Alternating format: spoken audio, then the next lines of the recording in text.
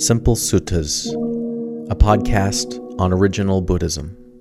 Visit us at simplesuttas.wordpress.com. Most of us moderns sleep monophasically.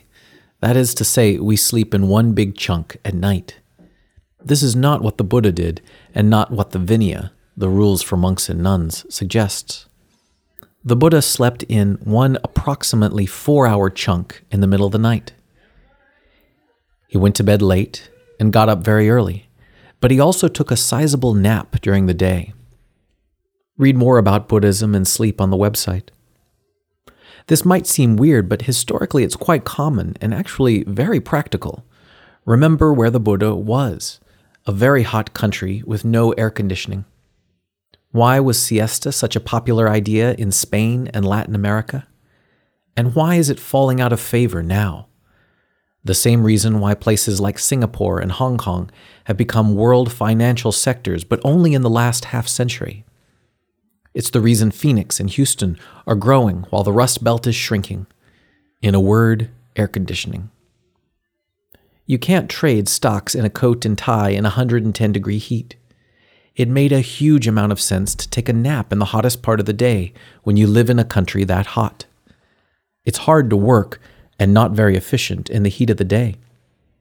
Also, the closer you live to the equator, the more daylight you have in certain parts of the year. If you're going to sleep 7 hours anyway, it makes sense to be alert in the cooler morning and evening times and sleep through the miserable heat. Like so many of the things that the Buddha did, there's growing evidence that he was onto something. The Buddha advised eating once a day for health reasons. There's a growing body of evidence that this is highly beneficial. I currently do it most of the time myself. There's also growing evidence that napping is a great idea. There are actually many possible sleep patterns, all of which can be made to work. While mono and biphasic are the most common, there are also polyphasic sleep patterns. Edison famously napped throughout the day.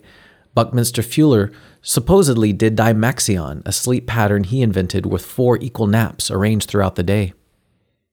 Uberman polyphasic sleep means taking 6 20-minute naps throughout the day. It sounds impossible, but I tried it for about 9 months and it worked very well. But I noticed it wasn't especially great for my meditation practice. I had more time, but not more peace. I also tried the easier Everyman with 4 sleeping periods, arranged as 3 20-minute naps and 1 3-hour snooze. It worked about the same. People in the past generally did not sleep as we do. For one thing, they had far less light to work with than we did. I have a little yurt in the woods that has no electricity.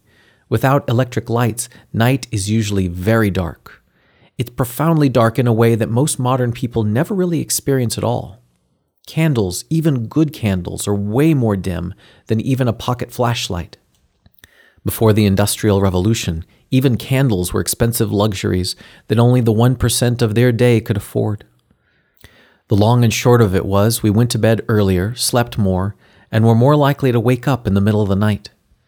It turns out this is probably something like the typical sleeping pattern for most people before lighting. The moral here is that people's sleep patterns are very flexible and change a lot based on circumstance. The aim of the Buddha is always to lead a better life, aiming for liberation. If that's your aim as well, consider his sleeping recommendations.